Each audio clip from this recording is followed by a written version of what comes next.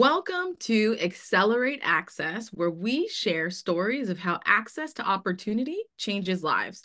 I'm Leanne Buchanan, your host, and I'm also the founder of NIA Project, an organization that clears the pathway to college by providing training and tech-based tools to underrepresented students to remove the systemic and practical barriers to higher education.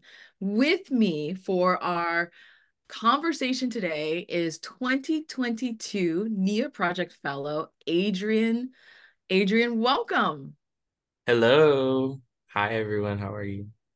So, Adrian, we are going to talk all about access, your NIA project experience, where you're at, what you're doing. And I like to kick off our conversations with a bit of a rapid fire, just so you get comfortable and we get to know you a little bit further before we dive deeper. But why don't you just start by telling us, you know, where are you currently located? What are you doing with your life? And then we'll kick off with the rapid fire. Great. So, hello, everyone. My name is Adrian Oyola. I am a freshman at Loyola University Chicago, class of 2027. Um, and yeah, I moved from Miami to Chicago this past August. It's been pretty good so far, coming from such a hot climate to now what I feel is like the North Pole. Is pretty much of a change, but it's been pretty good. And yeah, I'm a 2022 NIA Project Fellow, and we had the opportunity to go on a fellowship to Ghana. We're going to talk all about your experience in Ghana, to Ghana, and what happened Yeah. leading up to it.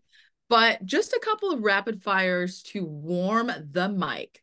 So, Adrian, what do you spend too much time doing? I would say I spend too much time listening to music. I listen to music like at all times of the day, like all times of the day. What is currently on repeat on your preferred streaming platform? Oh, I just got into the hype of Suits. So I'm on Netflix watching Suits in between studying and stuff. So yeah, it's been good. And, Adrian, what is most important to you? Representation is most important to me Why?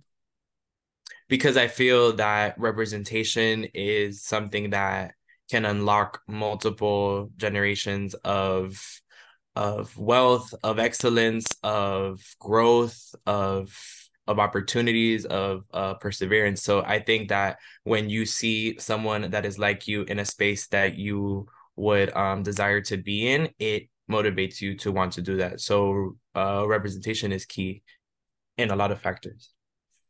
I always say that representation is such a critical aspect of forming your own identity because it is who you're exposed to that can inspire you to say, I want to be like this. I love what this person's doing with their life, or particularly for people with backgrounds that are historically marginalized or Mhm. underrepresented, when you see someone whose lived experience looks like yours, represents yours, it kind of provides like a pathway or a roadmap to say, if Yeah, this person did it, then I can do it too. definitely. So, Adrian, on the topic of representation, I want to start our conversation by understanding a little bit more about your story.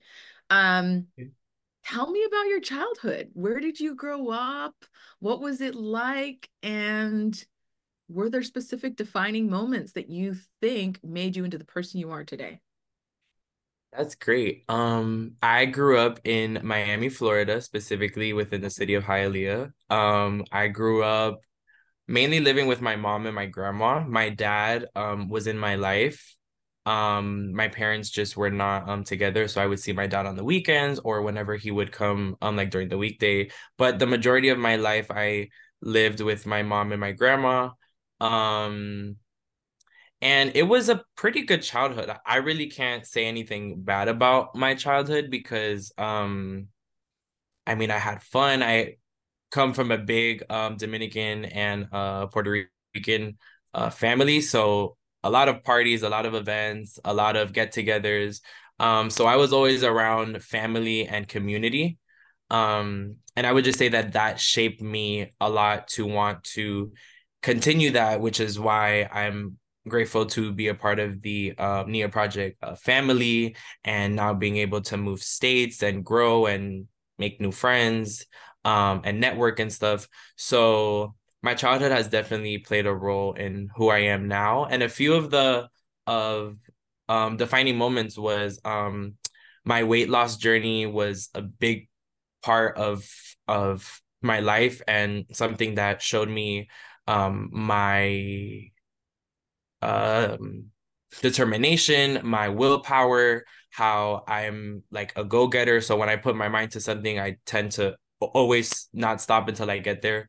Um, and yeah, I want to pause for a second. Talk to us about that particular experience, because when someone has a um opportunity to reimagine who they are, I'm always curious what prompted that journey. Who was the Adrian before you had a weight loss journey? What prompted it? And how do you feel afterwards? yeah. The Adrian that I was before was similar to the Adrian that I was now, because I've always stayed true to who I am through every phase of my life. However, it was an Adrian that was more concerned with what other people thought, with comparing myself to other people, with not thinking that I had unique superpowers that I learned that I did. So I would just say it kind of was an Adrian that was a little lost. What prompted my weight loss journey was a series of health reasons. I mean, I was 245 pounds and I was only 14 years old at the time. So I was very, very young. I had developed a fatty liver. I was on the verge of thyroid cancer. I had diabetes. So it was just a lot of things happening, and I was so young. And my sisters were just born, Zoe and Zara, and they're very young. So I was like, how am I going to be there for them and for my family and for myself, and just trying to be able to manage everything. So that led me to become vegan.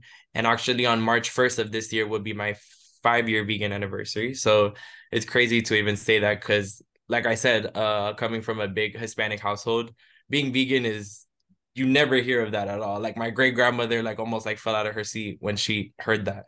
So, so yeah. So I would say that the weight loss journey and the lessons that I learned from it has shown how now I'm more confident in myself, more confident in my decisions, more confident in what I want to go for, and to just know that if you truly put your mind to something, you can do it, regardless of any challenges or battles that may come. One of the things you mentioned, Adrian, that stuck out to me is that you grew up in Hialeah and your Yes. back is Dominican and Puerto Rican. Talk to Yes. me a little bit about how you have navigated kind of the cultural pressures and your Yeah. own identity, and also maybe even breaking the mold of some of the Mhm. cultural patterns that you were exposed to as a child. Yeah, I would say growing up, well, Dominican and Puerto Ricans, we are a part of the Caribbean. So I would say Caribbean mindset versus South and Central American mindset is kind of different. And all of my Caribbean people would know what I'm talking about. But yeah, I would say that growing up in those two groups, I would say we were always taught family comes first. You're always there for your family. You have to work hard. You go for your dream. A key thing that my mom has always like instilled in me, like ever since I was young, was that having like an education was the key to success. So that kind of was always like a driving force in me to always do good in school. I was always striving for principal's honor roll, superior honor roll, and just trying my best to make my family proud. But I would say I've in a way have broken the mold, because I've been, I think, one of the first people in my family to truly be living my life authentically as myself and be proud of that, and to turn things that may be seen as a weakness into a strength and a superpower. So for example, living as an openly Hispanic gay young man, that came from a single mom household, that went to a public school, that had the opportunity now to go to school on a full ride. It's just so many things that my family had never witnessed or had someone within the family to be able to say that they have done that. So I'm grateful to have been able to do that. Plus, I hope that by me breaking the mold, the future generations of my cousins, my siblings, and close family can be able to see that and want to motivate themselves to want to do better and push for more, and just know that at the end of the day, the sky's the limit. You know, Adrian, something that you said that I want to tease out with a little bit more depth is this idea of breaking the mold and being the Mhm. first. Now, we touched on your superpowers, and we're about to get to those in a second. But you know, two things that come to mind. What does it feel like to be the first? And what does it feel like to live authentically as someone who identifies as LGBTQ plus IA and all the letters, but also have this intersectional kind of experience Yeah. in a culture that is super family oriented, perhaps maybe not as accepting of folks that don't fit the mold of what you expect as a child of an immigrant and the Mhm. life that is planned out for you. So talk to us a little bit about what it's like to be the first, but also to live maybe counter to what the expectations might have been for the Yeah. life your family wanted for you. Yeah. Um, I would say that the plan that my family had for me, I feel like my family's always been kind of like, you do what makes you happy and what you feel the most like passionate about. Of course, I feel like as someone that comes from a family of like immigrants, you put this pressure like on yourself, which also comes with being the first. You feel like you're the first, so you have to lead by example. You have to be the one that your siblings, your cousins, and anyone that may like look up to you can be able to be like, okay, if he did it, then so can I. So there is a level of pressure with that comes with being the first, but I feel like there's also the same amount of a reward that comes with being the first, because you're able to be the champion for your family. You're able to be the champion for your community, your city, your group. So I would say there is a level of there's a level of power within it, and there's a level of pressure with it as well. And I feel that having a balance of both can always allow you to strive to do better and be more. And at the end of the day, like just knowing that you have to do whatever makes you happy. And at the end of the day, if your family loves you, supports you, and is there for you, they will see that your career, your major, your where you move, who you love is just a part of who you are as a person, and that should not change their love for you as a person. So always having that good supportive system behind you. I love this juxtaposition and interesting, like double-edged sword idea of pressure and Yeah. power. I think a lot of times, and you know, I've worked with students for years and years and years. Mhm. And I spent a lot of time with young people, and I think sometimes there is a very binary view of how life is and how opportunities are, where there's just particularly with immigrant communities, there's a feeling that you Mhm. feel pressured and you got to do well. And as a recovering perfectionist, I know very well what that feels like. And I never thought about it as a power or a privilege or some type of positive thing that you can wield. So I really appreciate your articulation of that. You know, one of the things that we're focused on at NIA Project is this idea that access changes lives. But really, it's not just access, it's access to certain types of opportunities. What is Yeah. one opportunity that has changed your life? I would say Nia Project, the opportunity to be a part of Nia Project. And I'm just not speaking about the fellowship, because yes, the fellowship was a once in a lifetime opportunity that I am so grateful And still, when I speak about it, it still like blows me away that I had the opportunity to do that. But I would just say having the opportunity to be a part of this family, um, and being able to gain so much wisdom, so much knowledge, so much information, so much guidance and help, has truly been one of the best things, because I will always say without the help of Near Project, I'm not 100% sure that I still would be in the space that I'm in right now in terms of a full ride scholarship, in terms of my mentor. A shout out to Don.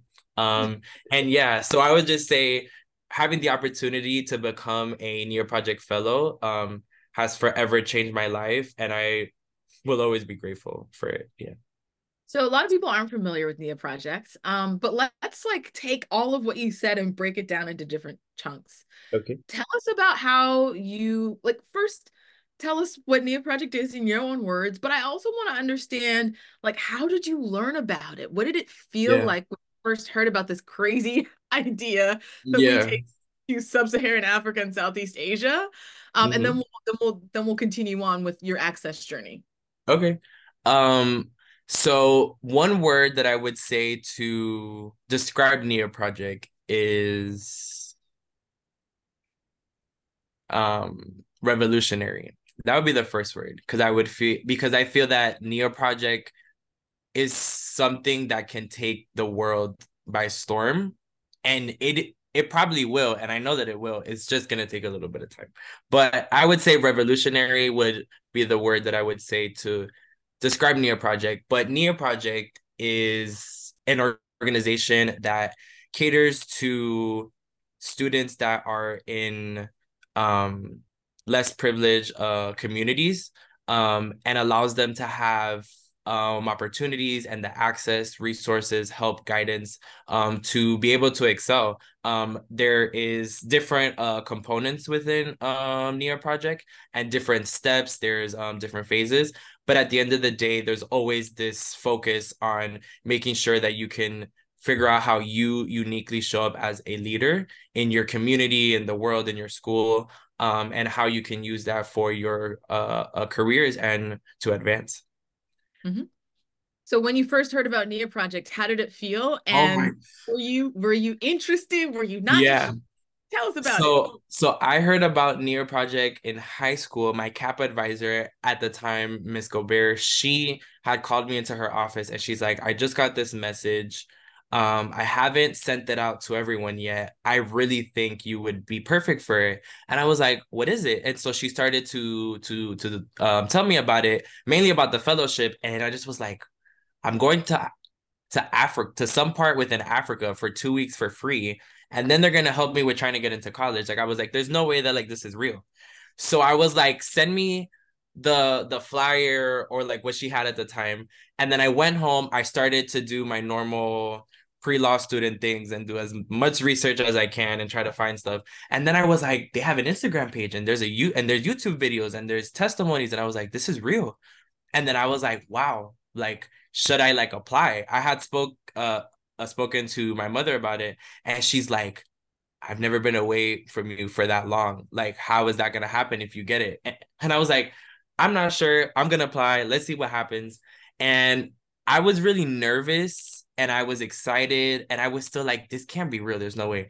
Then I went through the entire process and finally found out that I was chosen out of, I don't know, 300 to 400 applicants, out of a group of that many, to be selected to be one of 12 to be able to have the opportunity to go on the fellowship was just, it was crazy. It was something that I never thought could happen, something that I never heard about. Um, so yeah, so Neo Project for sure surprised me, and it's something that changed my life. Yeah. What was so you get selected, and that Hmm. was I'm sure a very long and drawn out process. But Yeah. what when you got like when you're getting on the plane, talk to us about what it felt like getting on the Yeah. plane with the other students, and like Yeah. there's one experience during your fellowship that just always stands out to you. Yeah. I would say so. It seemed a little weird because I was like, I'm gonna go across the world with a group of people that I've only met like once, and I'm gonna be away from my family. I was like, this is crazy. But I was like, just trust the process. You have this opportunity. Um, and I was like, you know what? Like, let's just go for it. So I remember that Leanne, she gave me my first task when we were at the airport, and she's like, okay, I'm gonna go through pre-check because I have pre-check. But I need you to make sure that all of these kids make it past TSA. And I was like, okay. So this is my first test as a leader. And I did it. So I was the last one to pass, but I made sure that everyone had their passport, that everyone had their stuff, and that everyone made it through. So I remember sitting down and we flew from Miami to New York. I was nervous and I still couldn't like believe it. But then once I got on the plane from New York to Ghana and I sat down and I saw that the little like TV that was in front of me said 9 hours and 50 minutes. That's when it hit. And I was like, I'm gonna go to Africa. Like, this is crazy. And yeah, so that was kind of my first realization moments. And then I would say an experience that will always stay with me was going to the human leadership academy in the human factor leadership academy in Ghana and spending time with the children there, just hearing from them, teaching them, learning from them, spending the day playing baseball, soccer, just like having fun with them. That is kind of one of my core memories that I've always held strong to. Amazing. I did not remember I gave you that task, but I'm so glad that it made an impression on you. I know you're telling on me right now, but I don't do anything but pre-check or global entry. Once you get it, you understand why you don't do anything. Right, right. So you go to Ghana. I think one of my most memorable experiences with you and your fellowship is we had a couple of side moments. We got a Mm-hmm, chance to do some film work, mm-hmm, myself, you, Layla, and mm-hmm, our peer facilitator. When we get to go film some B-roll of the Human Factor Leadership Academy elementary campus that had unfortunately suffered from a flood. mm-hmm. Um, and I also remember walking down the street from our hotel to the high school, singing Whitney Houston at the top of our Yes. with all the people looking at us like we were crazy. And that was just a moment of joy. So Yes. talk to us a little bit about how you find moments of joy. I would say I find moments of joy through just being present. I feel like a lot of times in this new generation, we're always on TikTok, on our phones, on Instagram or whatever, and we always have to get that one photo that we look so good in and make sure that our meal looks good in this story post. But I feel like having the opportunity to stay present, which is why I'm grateful that on the fellowship, we would have moments that our phones would not be there, or they were either taken, or we would leave them. Or in my case, I lost complete service like once I landed. So I was speaking to my family through one of my other like fellows' phones. So I feel like that really helped me during my fellowship, and being able to find joy, find peace, and just find excitement was just having the opportunity to be present and to just like enjoy the experiences that came, and to just know that you can learn from them, you can grow from them, or simply like just have a fun time. Yeah. One of the rites of passage Mm-hmm. you've been through that a lot of people do not find joy in is the Mm-hmm. college admissions process. And Yes. so part of what Nia Project does, as you mentioned, is we have a tech platform called Access Online, which is on-demand college strategy coaching on pretty much everything but the test and your grades. We Mm-hmm. focus on providing students who don't have the money to pay $500 or $30,000 for a private coach to be able to get the same types of support that you Mm-hmm. all in Nia Project get, both in the platform as well as kind of one-on-one and in a group-based setting. Mm-hmm. Adrian, talk to us a little bit about like that college admissions process. Yeah. Um, we know you're at Loyola University. Do you want to give a little bit of a teaser about full Yes. how it got there? But talk to us Of about that course. process and what it was like. Yeah. The college application process, I would say, was pretty scary because I had never been through it, nor did I hear from like anyone that had done it. So I didn't really have any guidance outside of Neo Project, which is why I'm so grateful to have had them to been able to help me out. But I was one of those overachievers, so I applied to like 20 different schools because I had the application fee waivers. So I applied to like 20 different schools. I It took me 7 revisions for my personal statement, which I worked closely with Miss Leanne and my mentors and some other people that I was like paired up with within Nia Project. Um and I was just very nervous. I was like, I'm gonna be authentically myself through every single application, through every single question, through everything. But I was also trying to know and build strategy and know how to be able to get some scholarship money, how to be able to gain acceptance.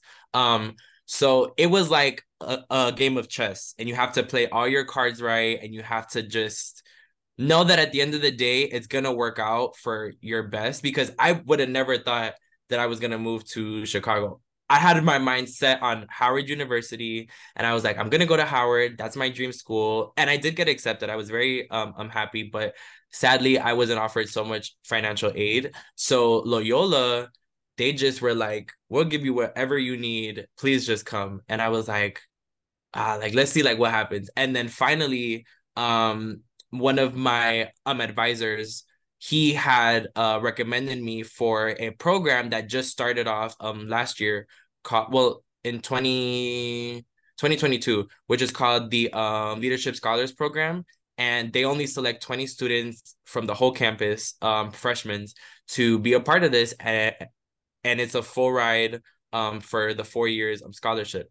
So I got nominated. I did the application. I did an interview, and lo and behold, the exact day of my prom, I found out that I was chosen, and I'm one of 2 Hispanic men within the program. So it feels good to be like a like representation for my community and for my people. So the whole process was very scary. It was moments where I felt like I can't do this, moments where I felt motivated. Um, so I'm very grateful for Nia Project and their guidance throughout the process.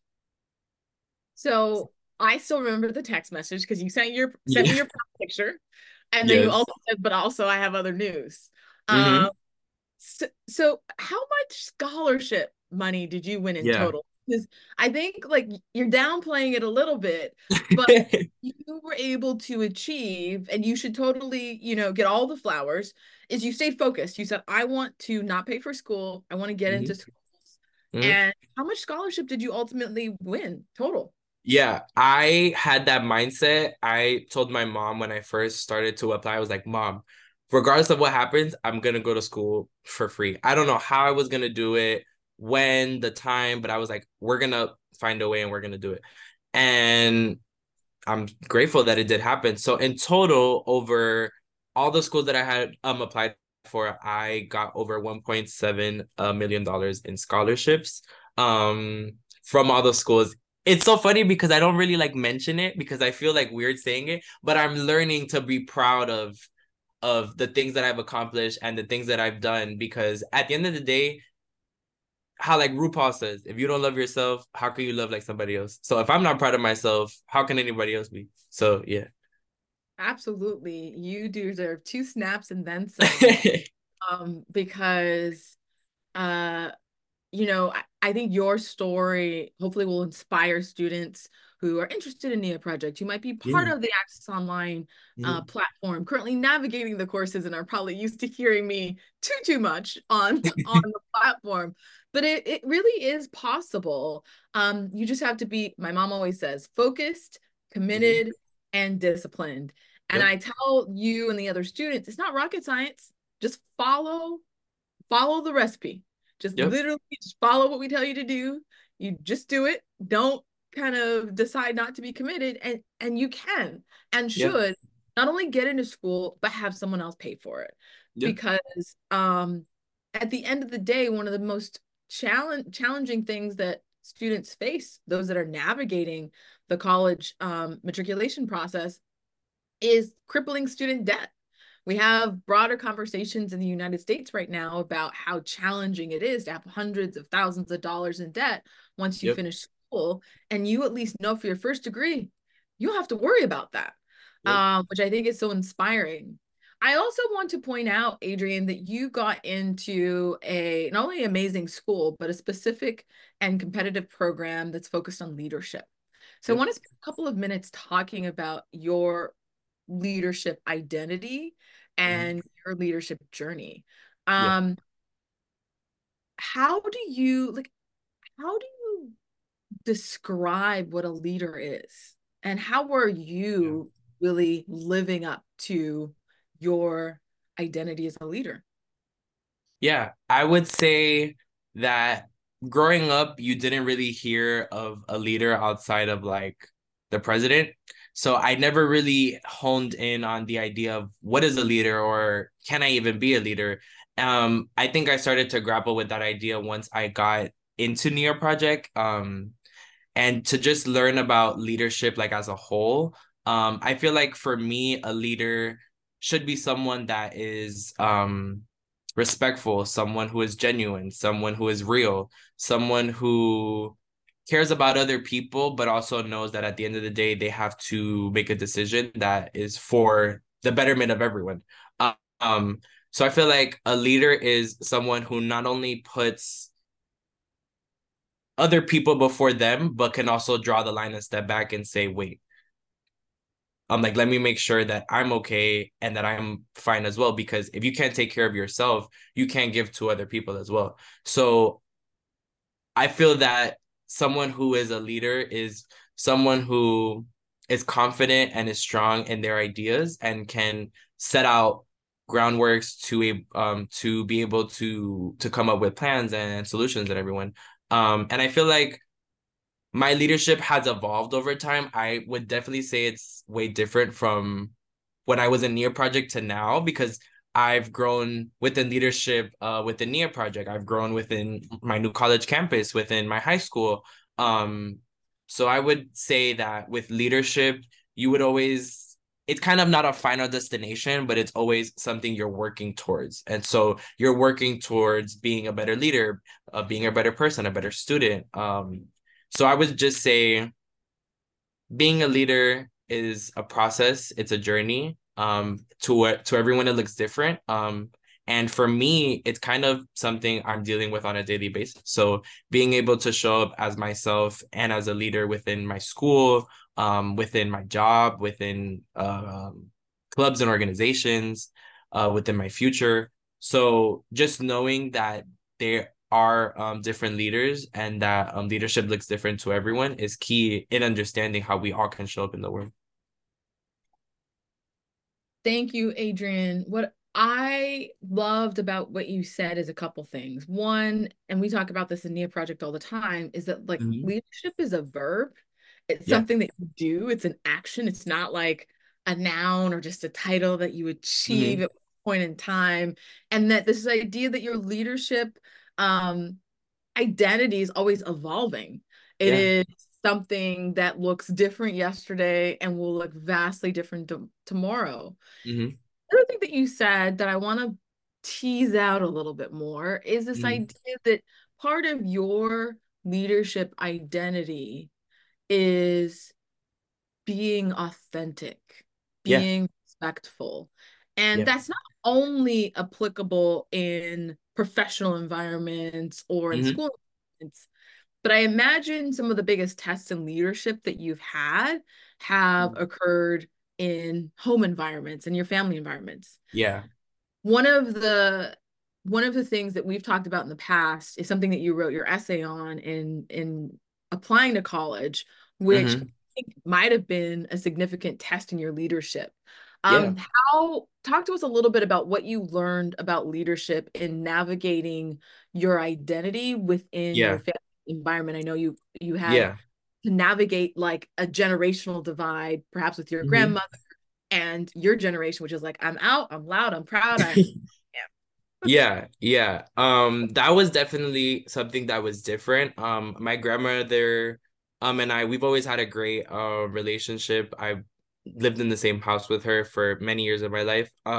So when I finally came out and said, "Hey, grandma, like I'm gay," it kind of was something that she hadn't heard. She probably knew because I feel like she knew, but having the defining answer and to know that it's true kind of was a little difficult for her. So we went through a lot of challenging moments. There was hurtful stuff said.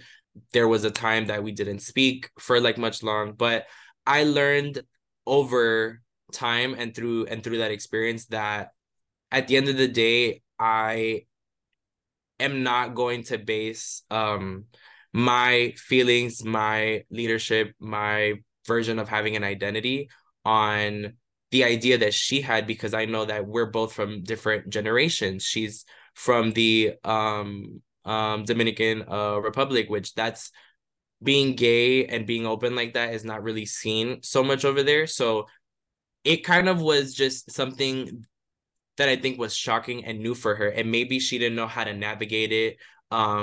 We've had like conversations about it now and we're fine. But it was definitely something that tested my leadership, that tested my like identity and just was a defining moment in standing firm on who I am, on how I think, how I live my life, and just being truly myself. Regardless of the space that I'm in, regardless of the people that I'm around, regardless of anything, staying true to who you are, I think is key because it can unlock the essence of who you really are. And at the end of the day, there's only one you in this whole like entire world. So why not be the best version of you that you can be? Mhm. A lot of times leaders have trouble with empathy. And in hearing and talking to you about that moment of growth that you had in Mm-hmm. your familial environment, Mm-hmm. around kind of the push pull between creating your own identity, being Yeah. authentic, and then also being respectful of a differing opinion. I think it is instructive for leaders and some of the biggest challenges we have today, which is Yeah. how do we navigate points of difference in a way that still has empathy and love and respect. So, with that said, Adrian, who is a leader that you admire and why? And it doesn't have to be a famous person, it could be Yeah. someone that he knows, but talk to us about a Yeah. leader you admire and why. I would say, I would say recently, I would say there's two. I would say my first one would be my mom. She's always been one of my biggest leaders.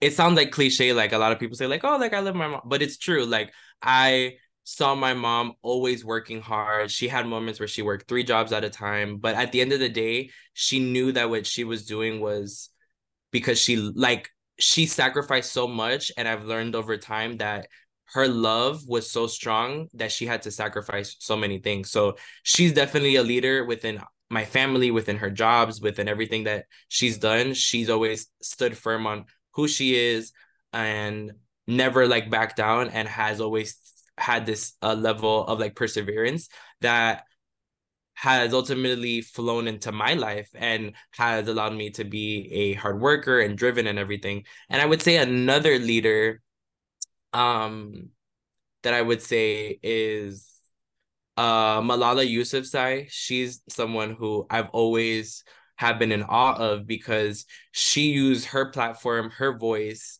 um to stand up for a group of people, in her case, a group of women who they didn't have rights to go to school. They were being held back from the governments from going to school. And she to in her case put her life on the line because she was sadly shot due to her claims. So that kind of ties into leadership because she was fearless and she said how she thought, how she felt, and she stood firm on them on a global platform um in order to like enact change because she knew that what she was doing was greater than herself, and that at the end of the day this was going to make a lasting impact that was going to last for generations. So she's definitely someone who I find as a leader, and I hope one day I can have like dinner with her and just talk and stuff. Adrian, the fact that you said your mother warms my heart. I love your mom, by the way. Thank you. A lot of times we don't recognize that the people in our day-to-day lives are leaders. Mhm. I think Yeah. this narrative of leadership like teaches us to believe that leaders are the people that are elected to public Yeah. office or are superstars or celebrities or people that have a lot of notoriety, Yeah. whereas leadership is just a skill that everybody has the Yeah. capacity to possess. And so the fact that you see your mom's leadership is amazing. The other Hmm. thing that stands out to me before I ask you a couple quick final questions is that you picked a young person. um, Yes. I firmly believe, and this is kind of why I'm excited to have these conversations on the Accelerate Access podcast, is that I'm betting on young people. I'm Yeah. betting on your generation. I always told people when I started the NIA project, which is about 10 years old, just about 10 years old now, that our return on investment is a 25 to 30-year horizon. That Yeah. I'm betting on 15-year-olds and 14-year-olds that in 25 to 30 years, they are going to be the ones in the halls of power that have a different approach to leadership, that have a different mindset because of their exposure to new people, new experiences, new cultures, and because they went to college and didn't pay for it, that Yep. they will then be making decisions that I could be proud of. And so, Adrian, if you had a magic wand and could solve one issue in the world, what would it be and why? Mm, that's like a very good question. I would say if I had a magic wand and I can solve one issue, I would just say it would be the lack of acceptance and understanding for people, because I feel like oftentimes having a lack of understanding and acceptance for people can block us from actually knowing that yes, we are all different and we all come from different like lived experiences, but at the end of the day we're all tied by um our common humanity. So being able to know that yes, you may think different than me, you may look like different than me, you may have a different background, but at the end of the day we're all human beings and should respect one another like as such, because I think that being the foundation of the world can stop so many other things like violence, hate, racism, like discrimination. So I feel like having that common like understanding um and acceptance is key. So I would definitely want to change that so that we can all just live like a world that we're all just united. I am here for all of that. Um, Adrian, how are you going to change the world? I'm going to change the world by one of my favorite quotes that I'm not sure that anyone has said it, but I just kind of came up with it was I want to change the world by making space in filled rooms. So I want to make space in rooms where they're not filled with people like us. So I want to make a space where people from all walks of life, from different races, genders, ethnicities, social like economic like classes, um just from all different parts of the world can be seen, can be heard and valued for who they are in their respective work environments, in their respective school environments, in whichever place that they may go to, that they may feel seen, heard and like represented. So those rooms may be filled with people, but are they filled with people that look like us, that think like us, that have our best interests? Not all the time. So I would just say to make space in filled rooms is how I would change the world. Oh, I can't think of a better note on which to conclude our conversation. I want to make a t-shirt right now that says that I'm going to change the world by making space in filled rooms. Because you know what? So often we think that there's no room at the table Right. because it's full. Right. But if you have an abundance mindset like you are encouraging us to have, there's never going to be a room so full that there's not space for people like you Right. and for people Right. like me.